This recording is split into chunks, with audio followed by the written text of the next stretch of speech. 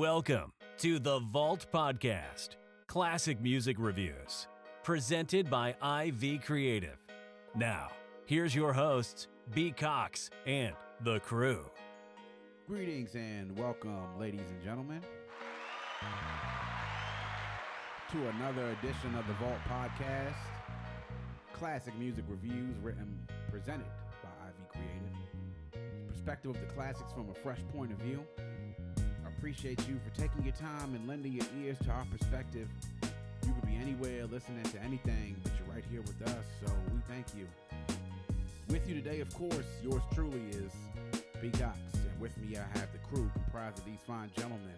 Here surrounding me today, to my left we have my boy Cousin Damo. To my right we have my boy D.T. Dave, and right in front of me we have my boy J.O.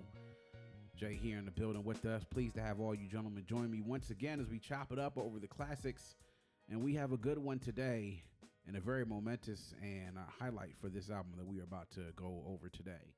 As always, we take you back in time, and today we go back to 1994 on the corner of St. James and Fulton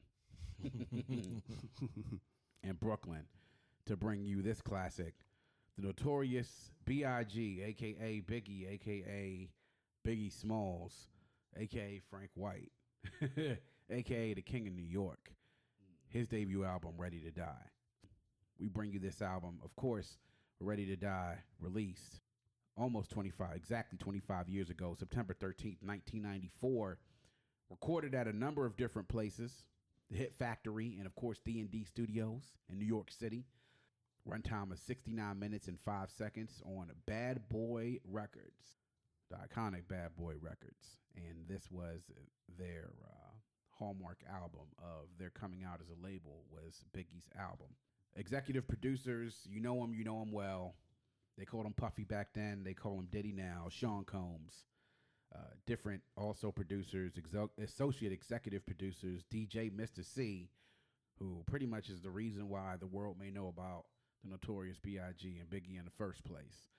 DJ Premier, Easy Mo B, Rashad Smith, Lord Finesse, Chucky Thompson, one of Puffy's hitmen as they were known later on that day. A number of the different producers that were a part of this classic album. You know, we talk a lot of times, guys, and we talked about this. We covered one of these albums earlier in one of our offerings in our schedule, that there are albums that come out that are great, and then there are albums that change the genre.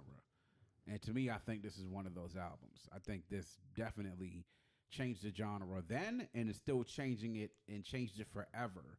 And the impact that it had on a number of different, on the industry as itself, and then also the people that came afterwards that looked up to this album, and the rappers that sort of patterned their style after Biggie and listening to this album. And looking at, of course, Ready to Die as it come out, its 25th anniversary, a lot of different things, of course, to discuss.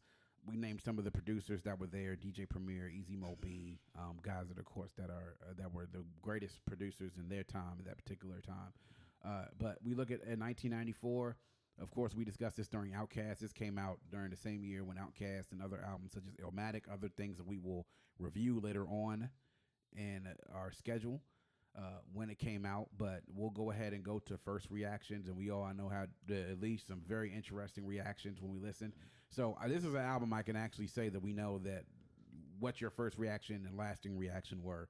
So I'll go ahead and I'll actually start with Damo this time around.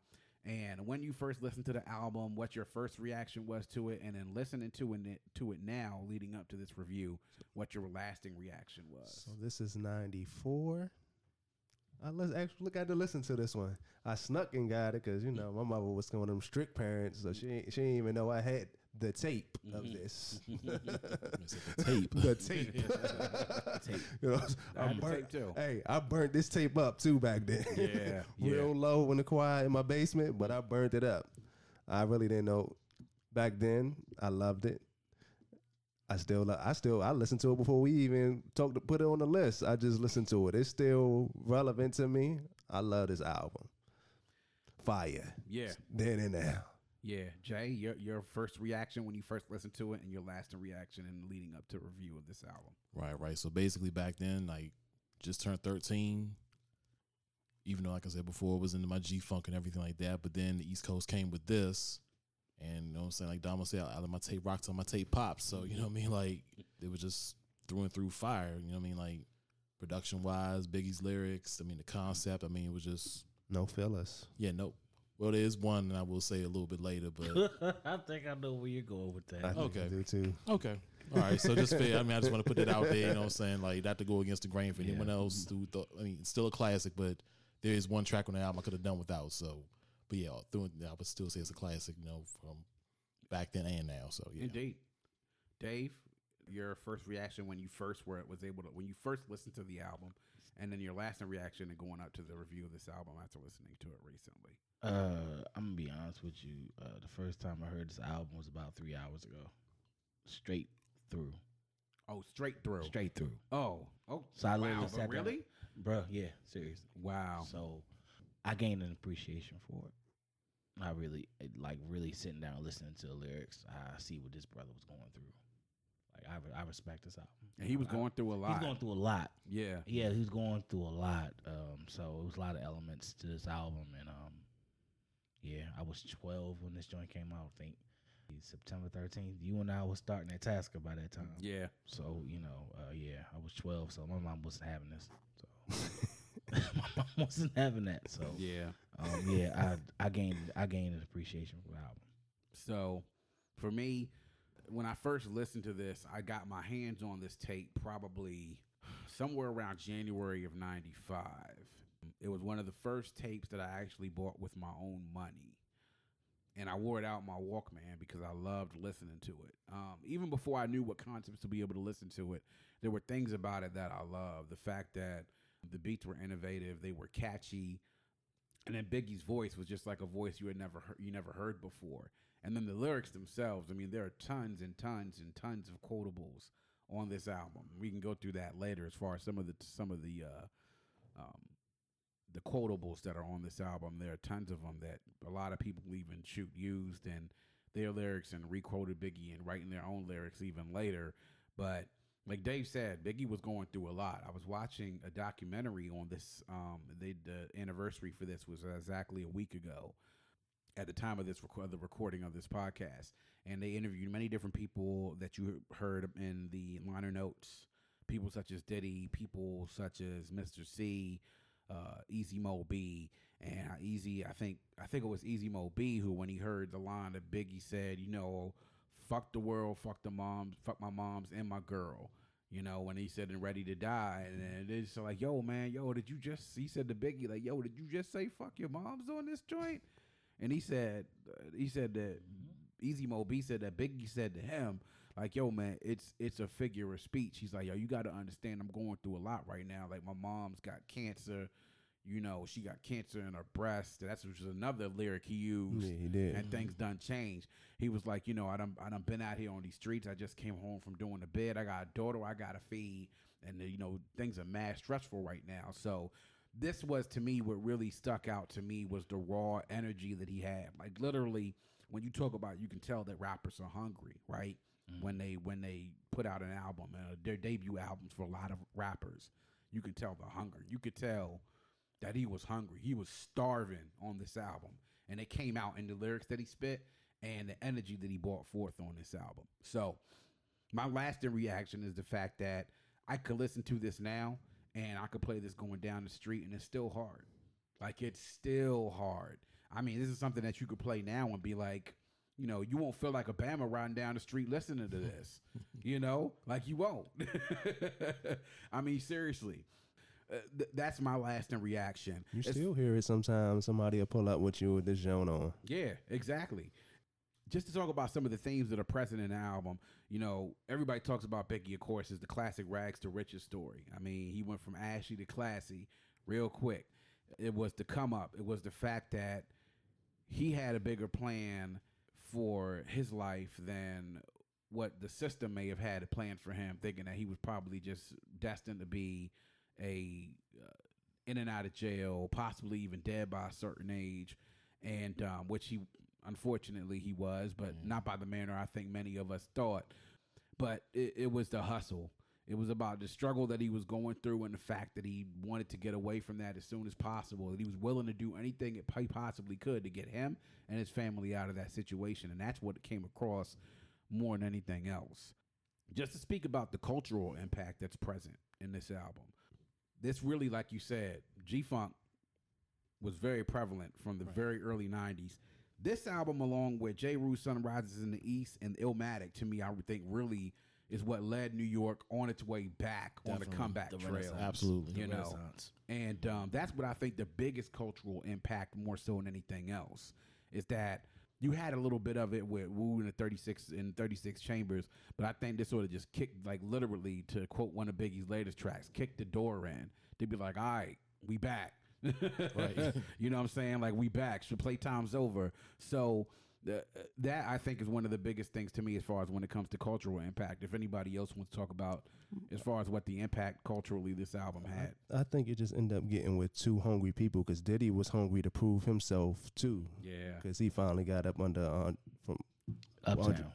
So he was ready to prove himself that he can be out here as a major creator and person to deal with out here. Even though he stole a lot of the shit he had, though. Stole a lot of samples. Well, yeah, but that's I mean, let's be clear. He snatched a lot of stuff that he didn't have permission for, but to his credit, he made some bangers with what he had, though. Right. Well, you know, the Diddy's talent is being able to find talented people to be able to make things happen, and writing checks, like and writing checks. You know. When and he that's wants to. Yeah, and writing checks, and so to me, I think that's important to note. The place where this was coming from, that Bad Boy wasn't even a thing. And even they said during the documentary that the first couple of songs they recorded for Ready to Die, they recorded it was on Uptown. You know, that's when Biggie was supposed to have been in Uptown, and then as you know was stated, as we all famously know, Andre, you know, there can't be two kings of the jungle. You know, so Andre threw Diddy out on his ass, and then Diddy went and got a check from Clive Davis and Arista and said, "All right, I'm starting my own thing. Yeah, I'm gonna do. Yeah, we gonna rock. We gonna rock with this." And so you got two hungry people together because Diddy was about his hustle and wanted to make his money and show the world that he could do it, not being in Andre Harrell's shadow. So when you put those two together, you have the perfect combination of a businessman and an executive producer and an artist who has all the tools around him in production to make the perfect storm sort of happen. But of course, review of our songs and high points. So there's a lot of highlights on this album, but just, you know, like I said, your major highlights from this album, listening to it, and we'll go through, of course, around the table. Dave, I'll start with you. Your highlights and the songs that you listen to, listening to it. It's a lot of them. Yeah. It's a lot of them. I'm going to give you three. My favorite was Unbelievable. Mm-hmm. Okay. Primo, man. Primo. That intro is just like, dun, dun, dun, dun, dun. Like, man, it's classic. Just cannot go wrong with that, man. Everyday Struggle. Yeah. From some things that I'm dealing with, like Everyday Struggle really hit me hard. Mm-hmm. And the What with Meth. Yeah. The world don't ask me for shit. Yeah. Everything you get, you got to work hard for it. Shit don't stop. Yeah. Those are my three favorites. Mm-hmm. I could have done, and Machine Gun Funk was dope too. Mm-hmm. Yeah. I like Gimme the Loot. I didn't necessarily like Warning, and that interlude with Lil' Kim could have definitely been skipped over. I'm not trying to hear Lil' Kim and Biggie getting it on like that. And the bad thing about it was I looked at the producer of that joint. They said it was Diddy was the one that produced it. I'm like, nah, don't. Makes sense though. Yeah, I get it. I get it, but to me, you know, I kind of like that's kind of like a blip on like what I actually consider to be a flawless album. Me and My Bitch was dope too. Mm-hmm. So, yeah. Jay, your highlights. Okay, and you know, like my man said, it's a lot of highlights. So, Mm-hmm. in no particular order, of course, I gotta say, Give Me the Loot. Just like the energy of that joint and the fact like Biggie flipped his voice to sound like two different people. That just like, you know what I'm saying? Like, and the fact that I thought there was two different people on that album that's too. what I'm saying. Yeah. Like, it's like both of them, him, it's just like he put his other voice in like a higher octave. You know what I'm saying? To sound like another person. And then the fact, just I guess the thing that got me because, yeah, like it was said before, my man Brian, like that Diddy broke away to do his own thing, but the fact that it was stuff on that song that was so explicit, they still had to like edit it out on the unedited version. Mm-hmm. I wouldn't give a fuck if you pregnant, which is what he said. What he Bitch said. to strangle for the earrings and bangles. That's what he said. Exactly. So, yeah. just the fact it got that raw. You know what I mean? So like, along with that, I mean, of course, the radio from the joints like Juicy, and then like the joint with Diana King, Respect. Like, yeah. Respect to all the gunmen. Yeah, like that joint, like, and I don't know if you ever listened like on a system. That bass drops hard as hell. It does. Yeah. It does. Young. Absolutely, it does. And and as a matter of fact, that sample for Respect is "I Get Lifted" by Casey and the Sunshine Band. That where that sample comes from. Boom, dun, dun, dun, dun, dun, dun. Okay, yeah, I got it. Yeah, it sure is. And yeah. I'm trying to think. Of course, Unbelievable, and like I said before, being like a fan of like story type of rhymes, Suicidal Thoughts. Just the fact it was just so dark and that's another thing people don't really realize. Big is a great storyteller. Absolutely. Yes. And the fact he just started a journey out, like you really can envision him on the phone with Diddy, like I'm about to end this, and like I'm going through this, going through that, and like Diddy like trying to rush the beat by his man's side. He's like, you know what, I'm sick of talking. Yeah. Boom, like, and there's other ones I can go to, but those are the ones I can name off the top. Okay, and on the subject of what I could have done without on the album. Honestly, it wasn't even a skit for real. It was a song "Friend of Mine." Like, oh yeah, yeah. I just like, and I don't know what it was. I could have done without it. Like, not even so much like lyrically, but just that beat. Just honestly, it annoys me for some reason. I don't know, like that festive early '90s type of shit. Like, because Smith and Wesson used it too. I'm like, man, I really could have left this on like the cutting room floor. Like, it just wasn't necessary to me. But other than that, like. Yeah, I could listen to this album through and through. I mean, skits and all, even though, I didn't necessarily need to hear like Biggie, I'm saying, crushing Lil' Kim, you know what I'm saying, or the giant even before Friend of Mine would do the chick was slobbing him down. Hey, like, bro, you put it all out there. You want to know the funny thing about that skit is that was actually him in the studio getting head. Like, Diddy confirmed it. Like in 2012, there was some sort of they were looking back at Ready to Die, and there was a magazine on one of these websites was actually interviewing Diddy, and Diddy said like, "Yo, man, so like in the studio before Friend of Mine, was he actually getting this man in that joint?" And they was just like, "Yeah." He said Diddy brought one of his homegirls in there. She went in there with Biggie, was like, "Yo, let's do this." So sure enough, they went in the studio and recorded it, and he was actually that was actually her doing that thing. Wasn't a skit, it was actually them. No, it was a skit, but she actually was. Yes, I mean, giving like, him some. Yeah, like I thought it was like maybe they just like reenact or something. Like she was actually doing. Nah, she was actually did the whole 100% thing. Wow, like somebody pulled that joint out. So somebody actually like took the mic and put it down there. Yeah. I'm just saying. Talking about something you don't normally do this. Yeah, you ever been? Heard that before. Exactly. Those be the best ones. When you right, you right, bro. Wow. Them sounds in that microphone says that was a lie. Oh Lord. Damo, your highlights on the album. Give Me the Loot, of course. Warning. I love Warning. Yeah. I love the What with Meth. And I didn't hear y'all say this, but how y'all miss Who Shot You? But that was like a remix that came out later, though. Yeah. I don't think it was like an official track. Yeah. So On the new joint. It was. I think he didn't want to put it on there because of what was going on back then, but it was on there, on the jump. Yeah, well, it was a song. The remastered joint on the remastered version. It was on there. Who Shot You? And of course, everybody knows the controversy around that. Even though the song was recorded before the Tupac robbery and shooting at Quad Studios, that which famously started the beef between Biggie and Tupac in the first place. Which he said that song was made before that. It wasn't even aimed at Pop. Allegedly. Yeah, I mean, you got to think about that. Plus the fact, like, the LL I Shot You drink came out around the same time. That didn't help it. That didn't help matters any either. So, like, I can see why it'd be hard for Pac to believe that. You know what I'm saying? No, of course, absolutely, yeah. But everyday struggle too, because you can feel that. You can feel the pain and the struggle of life going on, what you be contemplating when you going through it. Yep. Yeah. So I love this album now. So my highlights are, and this is one that I didn't hear anybody say. The very first track on the album, Things Done Changed. You know, I thought you said that, Jay. Nah. Nah, I was like, give me the loot. yeah, things done changed, and that to me, you could hear how he literally talks about the difference. You know, and they trying to talk tough too. But the stupid motherfuckers want to try to use kung fu. Instead of a Mac 10, he tried slapping slugs in his back end. That's what the fuck happened.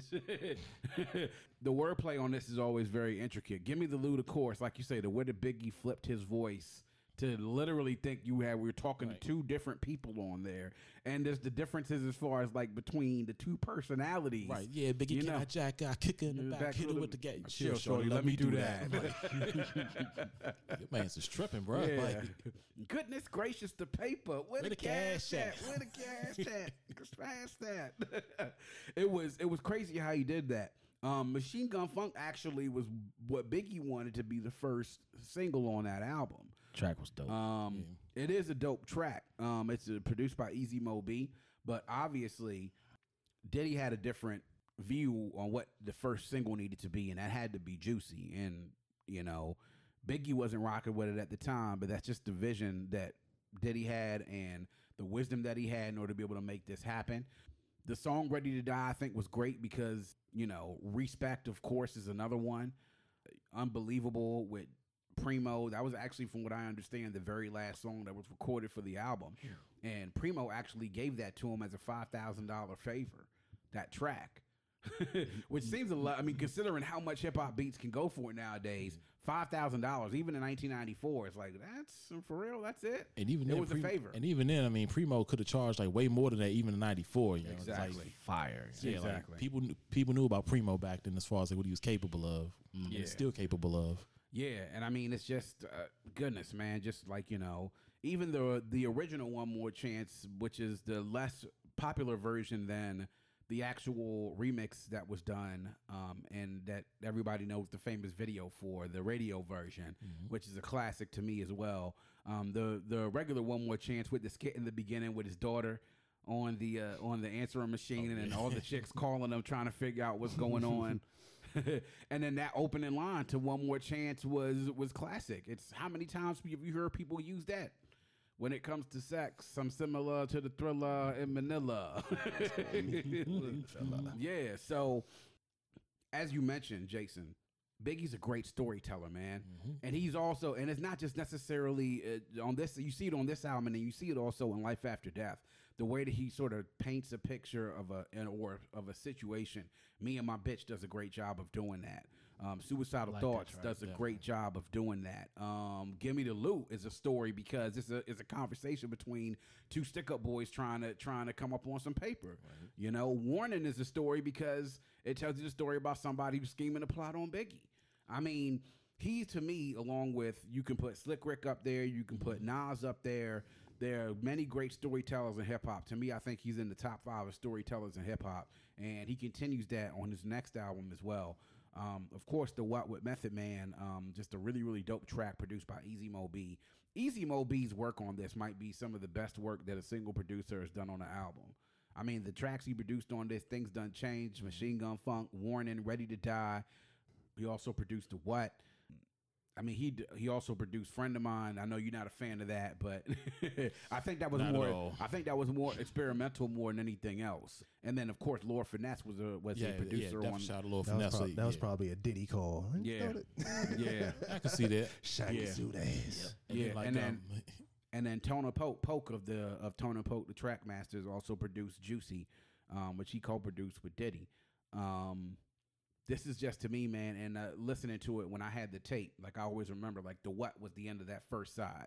You know, you turn it over, and then the first track was Juicy. This album was also sequenced very well, too. Yes, it was. You know, like we always talk about, the one thing is about the tracks that you have, the quality of the tracks, the sequencing, though, plays into that. And I think this album was sequenced about as well as any album during that time period.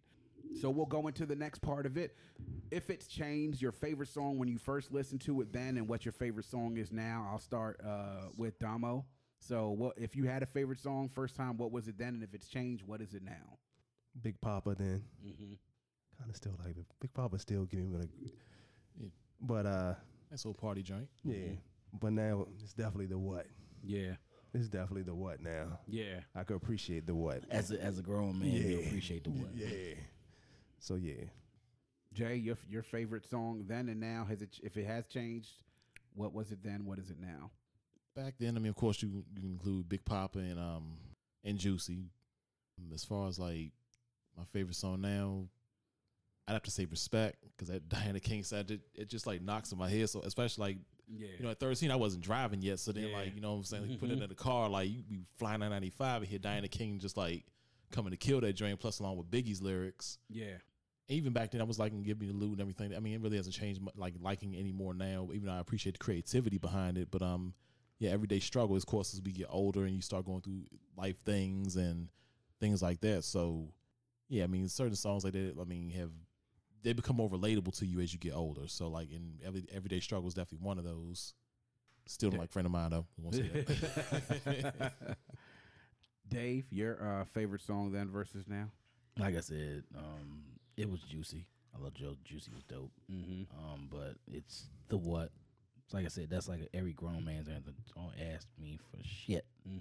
And Unbelievable, just because it's Primo. You know, Primo, almost everything Primo does is just incredible. And just him and Biggie together was just amazing. So one of the very few times in hip hop in Unbelievable that you take a sample of a voice from a song earlier on in the album. That Biggie Smalls, the illest, came from that line in the what that Biggie used.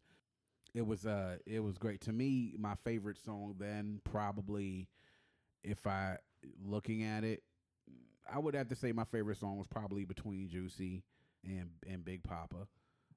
To me, my favorite song on this album now is probably Everyday Struggle, because I've heard this song, not just the original that was produced by the Blues Brothers, but I've also heard it remixed on a number of different mixtapes where people remix a track over another instrumental. I've heard this over many different instrumentals and many different productions, and every time that I hear it, it's great, no matter on what track that I hear. You know, like there was an album that someone put out, I got it on Dat Piff, called Blue Eyes Meets Bed-Stuy. It was Frank Sinatra and Frank White. So it was using a lot of tracks that were originally appearing in some movies starring Frank Sinatra, and then remixing them and making them tracks over a lot of classic Biggie tracks from both Ready to Die and Life After Death. And one of my favorite songs from that album is the remix that they did with the track with Everyday Struggle. Everything that I've heard about with Everyday Struggle, and then of course the message in it itself. And that sort of tells the story as well in the second verse when he talks about his man Tex, you know, from his man two Tex from Maryland, you know what I'm saying, that he talked to. And respect to Biggie, of course, man, being that where we from, man. Biggie made a lot of his moves in D.C., Maryland, and Virginia, in the DMV areas, we know it. So he had always had a lot of love from people down here because he made a lot of moves. One of the very first concerts he did was actually, I believe, also was at Howard Homecoming in 1993, which was one of the first things he did Party and Bullshit from, you know. So those are, I guess, that's the favorite then versus now. Songs that you slept on now that you appreciate more. I don't know if anybody had anyone they want to throw out there. The Everyday Struggle for me was that one for me. And then Respect as well, which is to your point, Jay, being as the fact that Biggie was born to Jamaican parents in Brooklyn. He listened to a lot of dance hall and reggae music when he grew up. And actually, when he wanted to work with Diana King didn't know who Biggie was, you know? So when she decided to come work with them, she was just doing it based off the fact that it was a good opportunity to be able to get into the market. And that was a really, like you said, a hard-hitting track. I gotta say, with as far as that whole Diana King thing, I mean, that was a smart move as far as like what Biggie doing. Because like, if you remember back in like '94, it was all about Patra. So like for him to kind of go against the grain, because I think like a lot of people featuring Patra on things like that, like Romantic Call and like and even Patra had her Worker Man joint, but like, you know, she was like for him to go against the grain and get Diana King, I just thought it was a smart move on Biggie's part. It was a smart move. Biggie actually was also on that remix of Super Catch Dolly My Baby, right? You know, which also had Mary J. Blige on it as well. So I've later found out about Biggie's parentage and the fact that he knew a lot of dancehall artists and was had plans on collaborating with a lot more of them.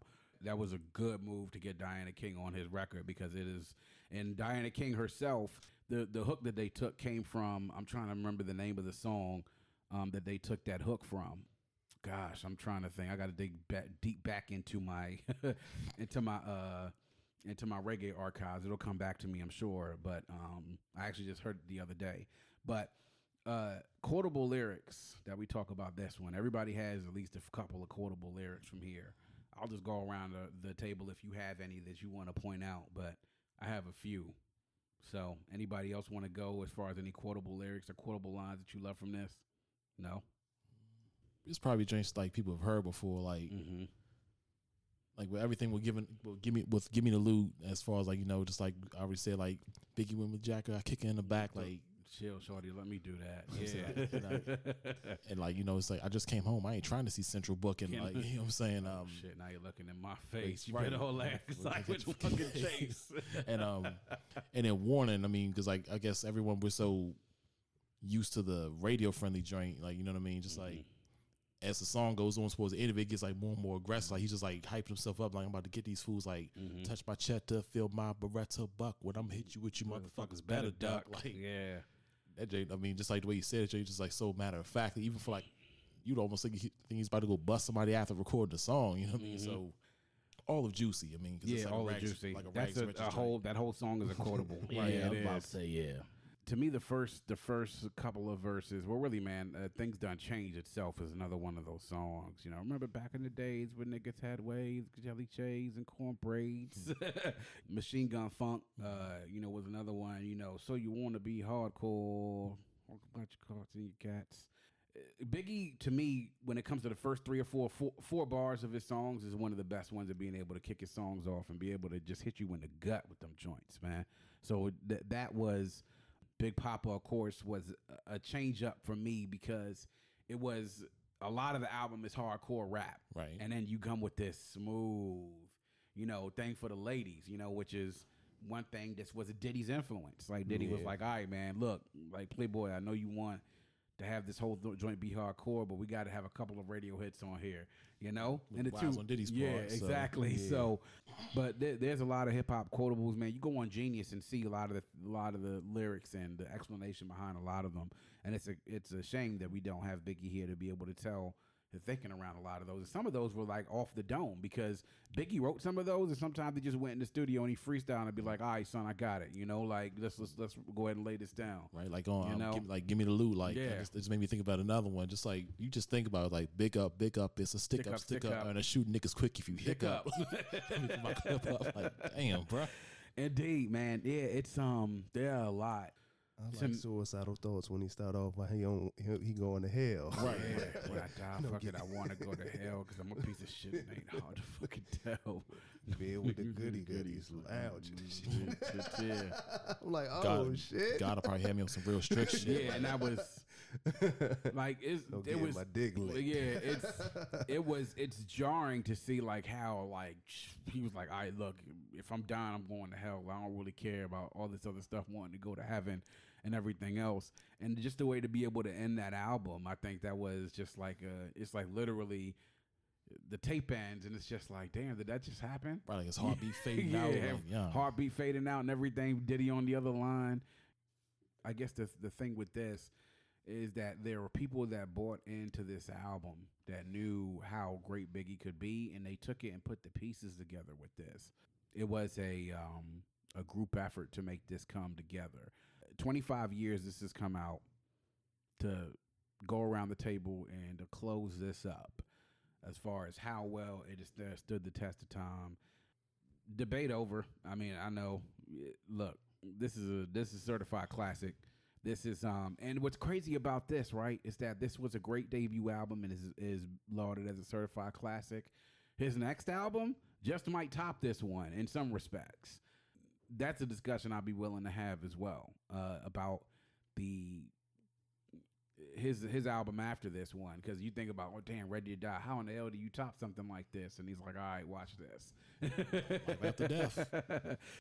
But I guess what I could say is that if we could sort of close out the podcast in that respect, how does it stack up with his other album? And to me, there's only two true Biggie albums, and that's this joint and Life After Death. I don't count Born Again because that's a bunch of unreleased Biggie material that people threw together. Yeah, basically a hodgepodge. Yeah, a hodgepodge, and that's not a Biggie album. To get Diddy You money. know, exactly to get Diddy money. You know, even though there were some nice little tracks that came out of there, including Notorious and Dead Wrong, and but I mean, but that wasn't a Biggie. So if we could stack this up next to Life After Death, what are your thoughts in regards to this versus that one? That's a tough one. You might have to charge for this, bro. I might have to, but You just might just in charge a for that, just in a nutshell, Gee your whiz, man. initial feelings of this versus that. What is the question here? Which one we think is better? No, not How necessarily what you how think does is it better, stack up? but how does it stack up? I don't have to say one versus that one's better versus the other, but how does it stack up? Damn, dog. I think you say it's almost about equal, except Ready to Die came out first. Yeah, I mean, You could say it's about equal. I mean, more money, more problems, hypnotize. and I'm not going to say it's quite equal, but it's right there. It's pound for pound right there. It's close. as far as like, It's a great album. yeah, Yeah. yeah, When you get 14, 15, and maybe what you say, one song you really ain't fuck with on it. or I'm Ready to Die, right? That's, So like, that's a burner. Ready to Die was more radio friendly. I mean, I'm sorry, Life After Death was more radio friendly as far as memorable, but dog, like that's like a Yeah, but I think to me personally, Life After Death had the boost for him after he died. I think it was a little bit more polished because this was a lot more grimy. Definitely was a lot more grimy. most albums in '94 were grimy. Life After Death was a lot more polished, and it also sort of showed the maturation of Biggie as an artist because it wasn't just a lot of the things that you heard here. He had money, he had success, and what he did is creatively took you on another level. Storytelling, I think, it went up another level. What I got a story to tell with Somebody's Got to Die, Niggas Bleed. Niggas Bleed. The Long Kiss Goodnight. I mean, there's a lot of different There's a lot of different things that he they polished that they came out with, and it's a shame. It's just like, damn, man, if he had a chance to put out a third album, 10 Crack Commandments, like. If he'd had a chance to actually legitimately put out a third album, man, like if he could have put everything together, like if he could, it's no telling, man, what his legacy. I mean, his legacy cemented, no doubt. But to me, I think they are about as even as two artists' album could ever be. No sophomore slump. No sophomore slump at all. I mean, the fact that it was a double album. You know, the problem you do when you run in with double albums, you sometimes have a lot of filler. There's not a lot of filler on Life After Death. Really, it really ain't. None, really not. actually. Even if you want to count like Player Hater, which was just funny to me. So, But it's still like, right. It still was rocking. It was like, Yeah, exactly. So that's I guess the only time we'll tell the test of that after we're able to reveal after this has been reviewed and after we review Life After Death. When that time comes, definitely this was a great start to one of the best hip hop, best rappers, best lyricists of all time, the Notorious B.I.G's Ready to Die. And of course, you can listen to it no matter where you find it. You can stream it everywhere. It has been re-released and remastered as well. So that's another way that you can check it out. There's a lot of things you should go and check out on the internet about this. Apple Music and then also, I believe, XXL have done 2 separate 6-minute documentaries on this, and it has really great interviews from Lil C's, great interviews from Mr. C, from Easy Mo B, from Stretch, from Vibe. It was funny because one journalist, I forgot the guy's name, Chio Coker as well, who wrote the Unbelievable, which was the biography of Notorious B.I.G. He also was one of the consultants and also writers for the actual Biggie biopic as well. To me, looking at this and this talk about the impact that someone had that this had, there was a guy during one of the documentaries, a journalist, white guy, who said he called somebody at Vibe and said, "Hey man, I just heard one of the best 5 albums of all time." He was like, "Well, one of the best 5 hip hop albums of all time?" He said, "No, one of the best 5 albums of all time." Like that's just how hard it hit a lot of people back then. So Notorious B.I.G's Ready to Die. Stream it, find it anywhere. I suggest anyone that if you love hip hop and call yourself a hip hop lover, that you listen to that album. If you can procure a physical copy of it, that you do the same as well.